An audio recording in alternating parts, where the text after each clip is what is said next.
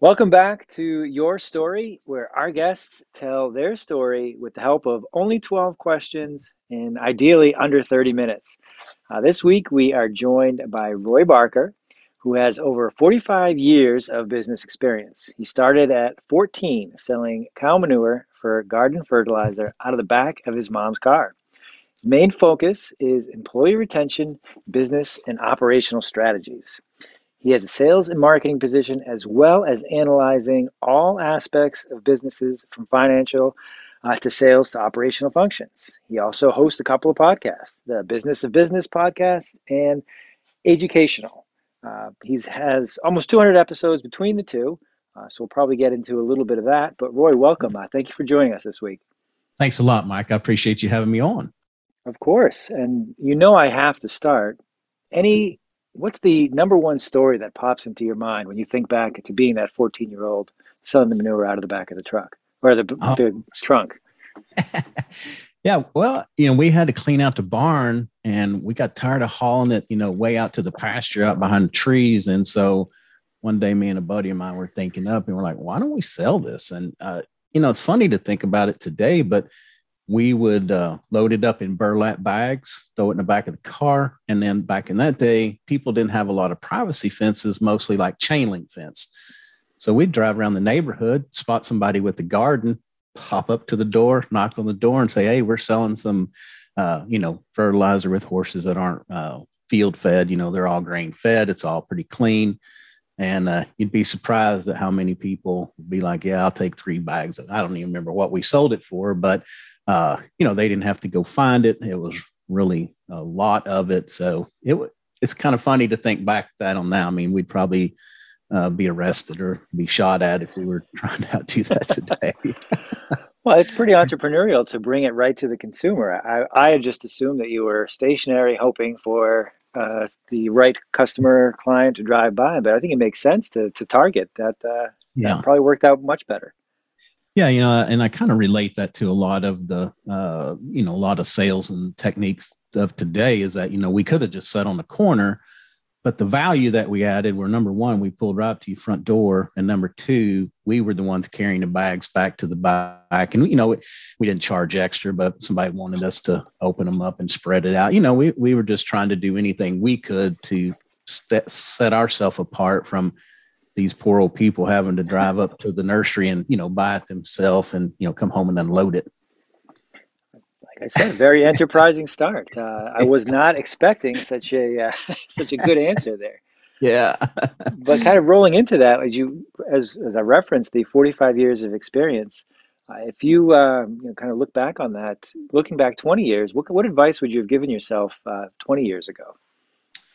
I think it's just pay more attention to the customer. I think that's something that I've learned. Used to it seemed like it was all about me and the company, how good we were and what we did instead of really listening to the prospect. What's your problem? How can we solve that? How can we add value? And also something else I talk a lot about is at one point trying to be more cost conscious of being a lower cost provider. Well, company down the street, they do it for, $100, so we could do it for 90. And I've kind of, over the years kind of flipped that switch to be more about value. And you'd be surprised when people start beating you down on price. You just have to be at a point you can say, you know what, we're just not going to be a good fit for each other, but I can certainly help you find somebody that can help you. And you'll be surprised that those people will all of a sudden they'll start selling me on why I should work with them. That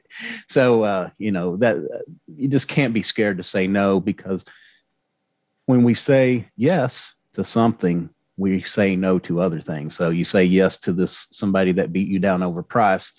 When the right guy comes along that wants to pay you what you're worth, you're busy and tied up. So you have to be careful how you spend your time. Well, that's a couple of interesting points that I want to follow up on. The first Yeah. one being there, the distinction between cost and value. I think that, especially when communicated to the right client or the right consumer, will be drawn towards the value. Did Yeah. anything happen to kind of flip that switch for you, or to put the value proposition, the value you were delivering in front and center, or how did that come about? I think I look back at myself at how I consume goods, and first off, trust. People buy other people regardless of what we think. If even if there's a shady guy that's selling something at a better price, a lot of times we would run from them. But I thought, like myself, I want to find somebody I like and trust. The product, it's got to be good. It's got to be of equal quality to other ones on the market. But I will pay for that. I will pay for that service. I will pay a premium gladly if I know that, again, I trust this guy. He's going to be there to help me through this process and be there after the sale. And so, at some point, I just realized that there's always going to be people that will be cheaper than you. But that's why you kind of have to decide that what is that value that you add. We'll just go back to that first example was we delivered this clean fertilizer right to your house, and we even unloaded it, took it to your backyard. We did all the heavy lifting for you. So that was our value proposition. But anyway, I think that's where people really have to start. Our businesses or owners have to really stop and think, what is the value that we add? Because instead of coming at you with price or having an answer when people come at you with price is like, you know what? We may not be as cheap as this guy down the street, but here's how we set ourselves apart in the service that we provide or the quality of the product or however that looks.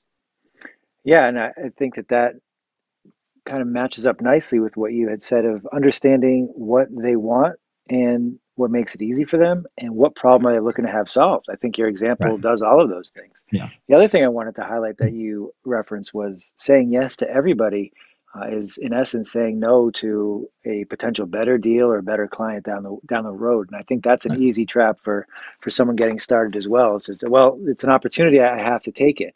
How Yeah. have do you have any good experiences or stories about a time you Oh, said yes, or maybe you shouldn't have? yeah. Yeah. I've got a few of them, because what happens is, unfortunately, uh, they tend to make poor clients anyway, because I say yes to, 20% discount. And then the next thing I know is like, well, could you just I just need you to add this one more thing. And, then they one more thing you to death. And also, the other thing is the exchange of goods. For some reason, I think if people don't feel like they value you, like when I have to get data from them, if I'm always waiting around for them and then, you know, 30 days, 45 days into this, then they're like, what are we waiting on? We're taking so long. I'm like, hey, I can only move as fast as the information you provide me. And I mean, I've actually had to fire a couple people that they just wore me out with all this extra stuff. And I just had to say, look, we've got to draw a line in the sand. This project just has to end, at this point in time when we've given you what you asked for, what you've paid for, plus some. So that's easy to do because, we always want to please the customer, but also we have to protect ourselves because there's been a couple people I've worked for that it would have been a perpetual job. They were glad to get more work out of me for not no more pay. Yeah, and that's a good point that if they're starting to diminish the value of the service you're providing up front, then they may, as the example you give, they may put less emphasis on meeting the guidelines or respecting the work that you're doing altogether. So that's all things to take into consideration. So good example there. You did mention that as well, that customers are willing to or more willing to pay a premium for a service provider they trust, somebody that has a track record of success. How do you communicate that to new clients, or how do you kind of show that that's what you're offering as an example to someone who hasn't worked with you before? Yeah, I think it's being responsive to them. I guess another example of me is when I look at deals is, if I'm the buyer, if you won't take time to pay attention and service me to get my money, how are you going to treat me once you have my money? Exactly. So, that's always a big one for me. And so I just try to be courteous, be responsive in the beginning, let them know I'm interested. And you kind of set the tone from the beginning. Because if you got that guy that you've called 3 times and no answer, or I'm going to get to you or on the schedule, sometimes that is a preview of what's going to happen if you do business with that person. So really starting out, again, I put myself in my customer's position and treat them how I want to be treated. And kind of on that, there used to be an old saying that treat people the way you want to be treated. And somebody's kind of topped that now, and they're like, treat people the way they want to be treated. They may not necessarily want to be treated the way you do. So, it's a lot of dialogue. It's a lot of like real questions, not just fluff or just, I'm trying to pretend, because people can see through that. They can see me, I think, through your intentions and know if you're just kind of shining them on or how that looks. Yeah, that distinction between how others want, how you want to be treated versus how others want to be treated is an important one.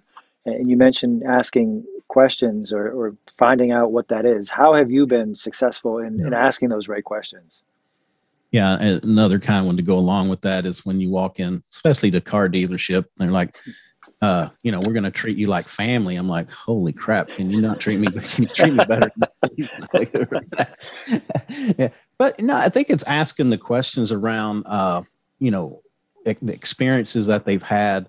What do they really want? Again, getting back to what is this problem? Because a lot of times we go at people with our product or our service and we just try to ram it down your throat. And, if you're trying to sell me a 1975 Kenworth tractor trailer, I'm not in the trucking business. I don't care how good a quality and I don't care how good a price. It's just not something that I can use. And so, we have to ask these probing questions. Again, we get back to what is your problem? How could I help you? And since, sometimes I learn that it's something I don't do, and I just have to say, look, love to help you. It's not up my, that's not what I do. Not a specialist in that, but I do know people that can help you. And it's having thoughtful conversation and not just rushing through and be like, okay, I just need you to sign this paper. Can you just sign the contract and we'll be good? But, having a conversation, not pushing them. If it's meant to be, it'll happen. And I'm just not a pushy salesman, because I feel like sometimes the more we push people into something, that's again when things can go bad, because then once you do sign the contract, then they have buyer's remorse, like they were pushed into it. So I just would rather take my time, answer all their questions, find out as much background as I can on what is going on, what's happened in the past, where do they want to go. That way you can, like in my business, I can really design a product that will help them, and I can be a value to them, not just be a check that they have to write at the end of the month. Yes, having your clients have a buy-in or put a value on what you're providing Yeah. will kind of really help with that trust and with the buy-in. Have you? I was going to ask, having not only one but having two podcasts. Have you seen that the audience that you're talking to, that will open other doors for you business wise, or how have you seen those two worlds related? Yeah, definitely. I mean, we talk to people that, and again, a lot of times it's not something that I do, but I can be able to help people. And I think my biggest reason for doing the podcast, because I get to meet a lot of great people like yourself, and I selfishly tell people that I learn from all of my podcasts, and I haven't done not one that I haven't learned something. Sometimes it's something I know that I, have kind of forgot about doing and should be doing, and a lot of times it may be a whole new idea. But yeah, just making those relationships. I've got a good story on that. We did a podcast on the AGEucational with a lady in Australia who's like a brain scientist. I mean, one of the smartest women I've ever talked to. And she said, hey, you know what? My husband just happens to be over in Austin, Texas, working, and he may go up to Dallas. And so we're like, oh, well, tell us when he gets up here, we'll take him out. We went and took him out to dinner and had the big time. And now she's coming over here for a little bit. And Oh so, wow. her and Terry going to hook up. But, it's just building these relationships that you just never think about. And we're doing some work now on the AGEucational podcast with my university. They have a health science center and they do a lot of brain research. And so getting to interact with those people, I mean, it's really exciting. Yeah, Yeah, that's a relationship you wouldn't have had outside of the podcast, and now it's something exactly. that's going to be ongoing. That's Yeah. excellent. Could you tell Yeah. me a little bit about the educational podcast?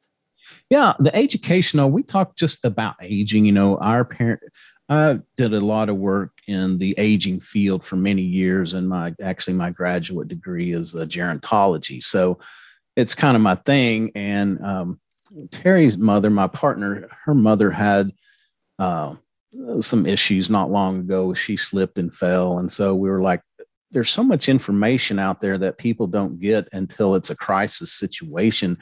So part of this was like, let's just be informational, try to push as much stuff out there as we can to try at least maybe have a little bit of a insight into it before you need it, because it's usually in the middle of the night. Nobody's around to call and get help. And the other thing too, end of life, it's important to have conversations. We don't like to talk about it, but we need to make sure we have all of our documents in place. We need to make sure our kids know, or if you have parents, make sure you know where their documents are, what their wishes are. Got to have a conversation. And if there's more than two kids, I will almost guarantee you each kid knows exactly what their mom wants, and it's something totally different because nobody's ever thought to ask the question, what do you want? That's good advice, Yeah. and it kind of leads me. I skipped over your graduate and undergraduate degree because I wanted to ask you about it. Yeah. So I would assume that a graduate degree, and I'm going to mispronounce it, gerontology, is not common. How did you find your way into that field, or what piqued your interest about it? Yeah, so I was a finance guy, and so we used to go into these senior living companies, and we would really look at their expenses, try to benchmark them, and see how we could help dial those in. And this was back in the olden days when his mom and pops is like a person may own two or three of them, but that was it. And so they were generally from the care side. They were caregivers that turned into owners, and so there was a big need for this. And one time, somebody kind of popped off at me and said, "You're just a number jumper. You don't know anything about this business or what it takes to, care for people." And I'm like, "All right, I'll just show you." So here in the state of Texas, the degree I got, it is what nursing home administrators do before they set for the licensure. I just the only thing I would have had to do is go do internship for so many hours, and I could take the test. So I did that just to, kind of give me a little bit of credibility in the field that I was working in at the time, that, I do understand the complexities of this because, we never wanted to cut somebody to the bone where, we made it where they couldn't serve their customers. But again, there's always ways to rearrange things to make it a little more profitable for them. Interesting. So did you find that having a coursework or a graduate degree in this case in that field, that the expertise gave you a different understanding outside of just the finance, or how did it help outside of knowing more of what was going on day to day?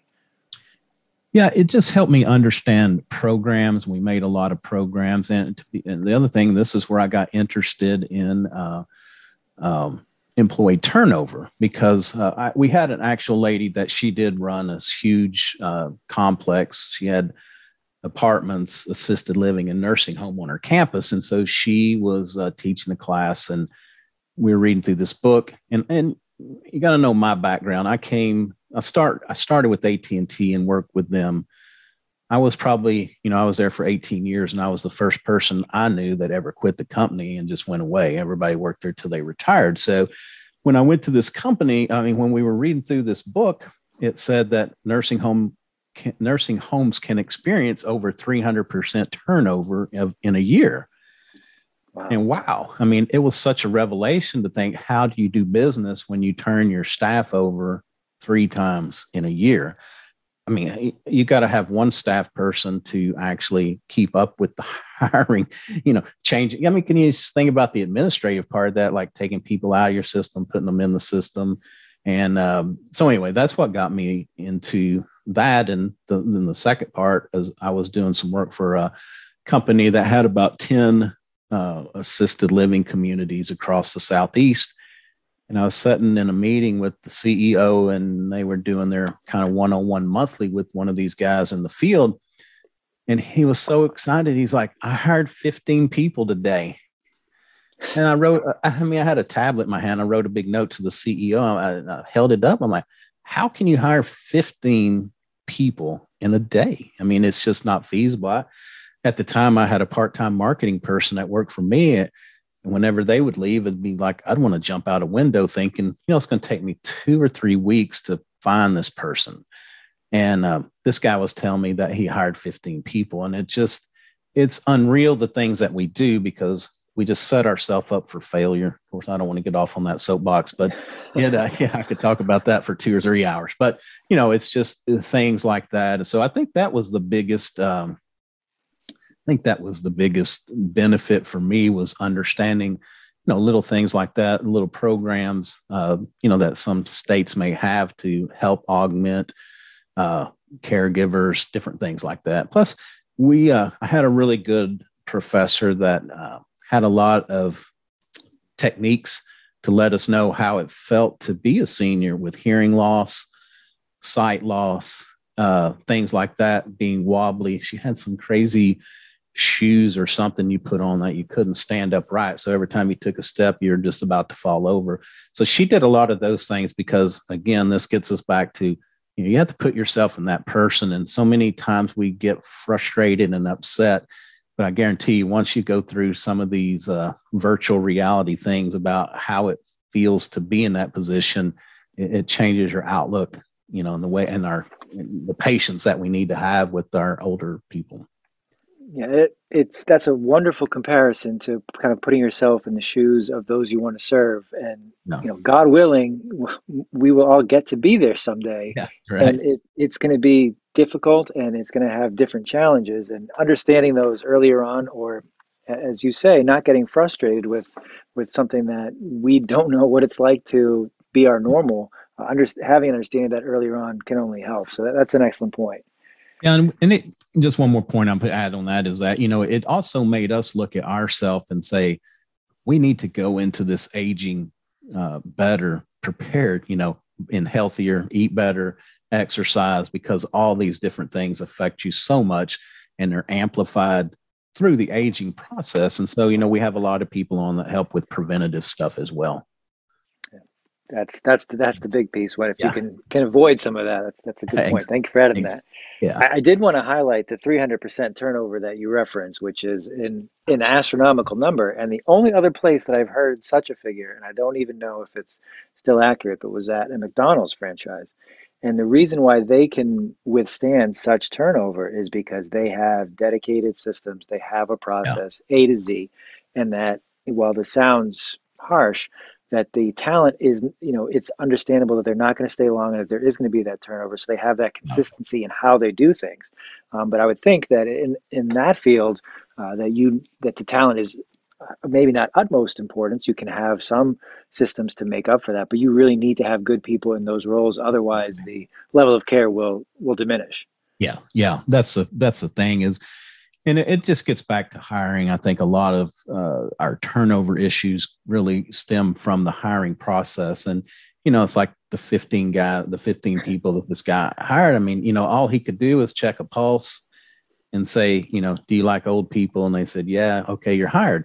But, the point I tried to make to this guy later on in the day was that me taking care of my mother or my grandmother, that's one thing. Me taking care of your mother or your grandmother, a whole separate thing. And so, we really have to go beyond of, I've taken care of my mom or my dad to, are they really suited for this job? And, there's a lot of good um, aptitude tests that can be pushed through, but also, finding out uh, workers' comp issues, just a lot of things that you could delve into to kind of save yourself a lot of headaches on the back end too. Yeah, I think you referenced setting yourself up for failure by not doing that properly. And I've heard along the way you want to hire slow, fire fast. So it's really never a good reason to bring 15 people on in one day. That's for sure. Yeah, no, that's right. I did want to ask, as you referenced it, I didn't want to let it go, that you referenced that you were the only person that you knew to leave AT&T after Yeah, 18 years. right. Is there a story there, or what drove you out? Yeah, it was a lot of things, but and I'll just say, we were union, and so at the end, I was in the management team, but I never got my pick of vacations. I mean, there was always people, been there, and it wasn't just like, oh, this guy got hired a day or two before me. I mean, at sometimes it'd be like 5 or 10 years of difference in service with me and the next. I always said this, like, I must have been the last guy they hired for a long time because there was never anybody below me. But yeah, things changed. We used to, you stayed because of the pension. They were changing our pension from a defined benefit to a defined contribution. And so basically, I was starting all over again, after 15 years. And, a lot of dynamics were changing. And the other thing too, I went to night school for 15 years to get my undergrad degree. So Okay. That's commitment. yeah. It just, things came together where I was able to take a year off of work, and it was the best time of my life. I went to school to finish up what I had left, and I was at the time almost 40, but I was hanging out with all these kids. I took my golf clubs, and then in between classes we go to the golfing range and go hit golf balls, or we were the ones that were sitting out under the tree in front of the building. I mean, it was just it was an awesome time. But there were just so many changes going on at the company. I wasn't happy. I just wanted a new pursuit. Like I said, I'd been there for 18 years, which that's unheard of today. If you can find somebody that's been at a company for 2 years, they're considered long tenure. That's for sure. I did want to wrap up because we're coming up on time here. You host two successful podcasts, and I do talk to people all the time that how do I get started? What should I do? What do I need to know? What mistakes am I going to make? So having kind of gone through that process at least twice, what advice would you have for those out there interested in starting their own, or maybe somebody who has started and things they don't know yet? Yeah.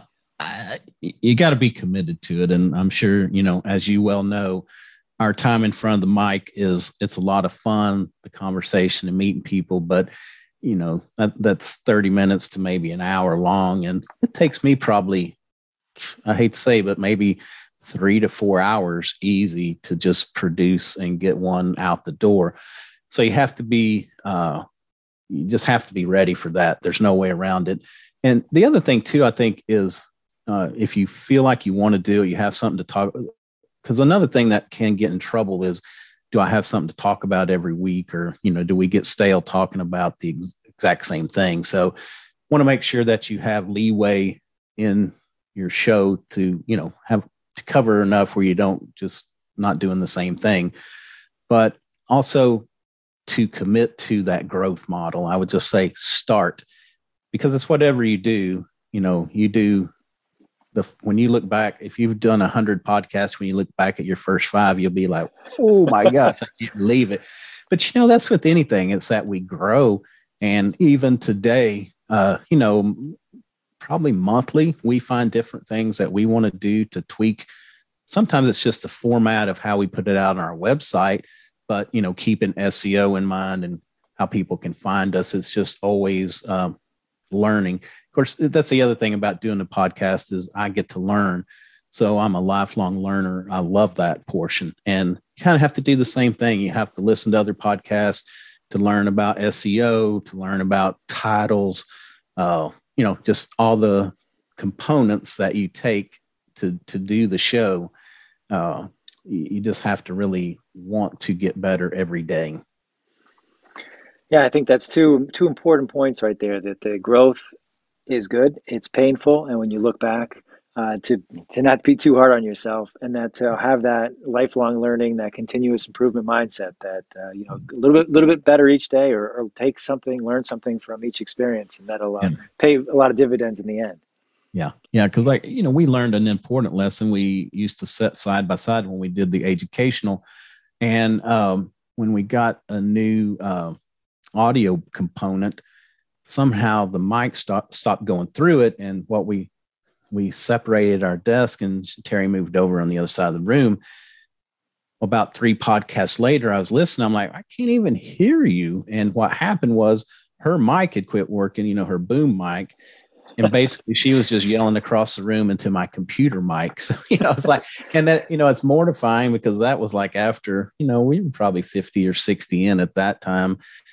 But, you just make mistakes, but you got to shake it off and be like, you know what, things happen. They're not always going to be perfect. And it'll be a funny story someday to be able to tell that. Someday. maybe not today, but someday. Yeah. Excellent point. Yeah. Where can people find you, Roy? Well, you can find me at roybarker.com. You can find us at AGEucational, and that's just AGEucational.com. And then, of course, at the businessofbusinesspodcast.com. And we have audio, video on our website. So you can check our website out. Of course, we're on Apple, Spotify, Stitcher. We're on all the, the major podcast platforms. Probably tend to hang out on LinkedIn and Instagram a little bit more than any other place. Very nice. And outside of your podcast guest, what are you learning about right now? Actually, project management. I just went to I can't pronounce it. It's like Coursera, I think is the name of it. It had a really awesome project management module on there from the University of California at Irvine. And, I learned a lot, even though that's, some things that I do in life. Learned some different paperwork and some different forms that I think are really going to help set me up better than what I've been doing today. And then now it made me interested in this whole, all the other courses that they have out there. So yeah, always looking for an opportunity to learn something new. Very nice. Never stop growing. I love it, Roy. Yeah. And then just lastly, anything I didn't ask you that I should have tonight? No, I guess the only thing, the lifelong learner thing is that, I got books stacked up everywhere. And I saw this, I saw one of my other favorite podcasts is the marketing book podcast. The guy reads a marketing book and then talks to the author. And, he posted something the other day. It's like, I'm on track to read all of my books if I live to be 600 years old. But that's the way it is too. Terry, she gets disappointed because I had 2 more delivered today. I'm like, I know I'm going to get around to these, but yeah, I love to read, and there's just so much good out there. I think, I talk a little bit about this on my show, is that our world is shrinking still so fast that we have so much information and so many great people, that are within our reach now. It's just, it's a great time to be alive. That's a good point. There's a lot of information out there, and that, we will not get to all of it, but to get to as much of it as you can. Exactly. Well, Roy, I appreciate the time. We loved having you. Thank you for joining us. And I'll include all of your information in the show notes, and we look forward to next time. Awesome. All right, Mike. Thank you so much for having me on. It's been a pleasure talking to you. You got it. Take care, Roy. Hey, well, we need to plug. I wish I'd had it, but Mike's actually been on the Business of Business podcast, and I think your episode is still yet to be published. But as soon as it is, people can go over there and listen to you as well. A lot of editing in that episode, I would guess. That's probably the holdup. Thank you, Roy. All right. Talk to you soon. Take care.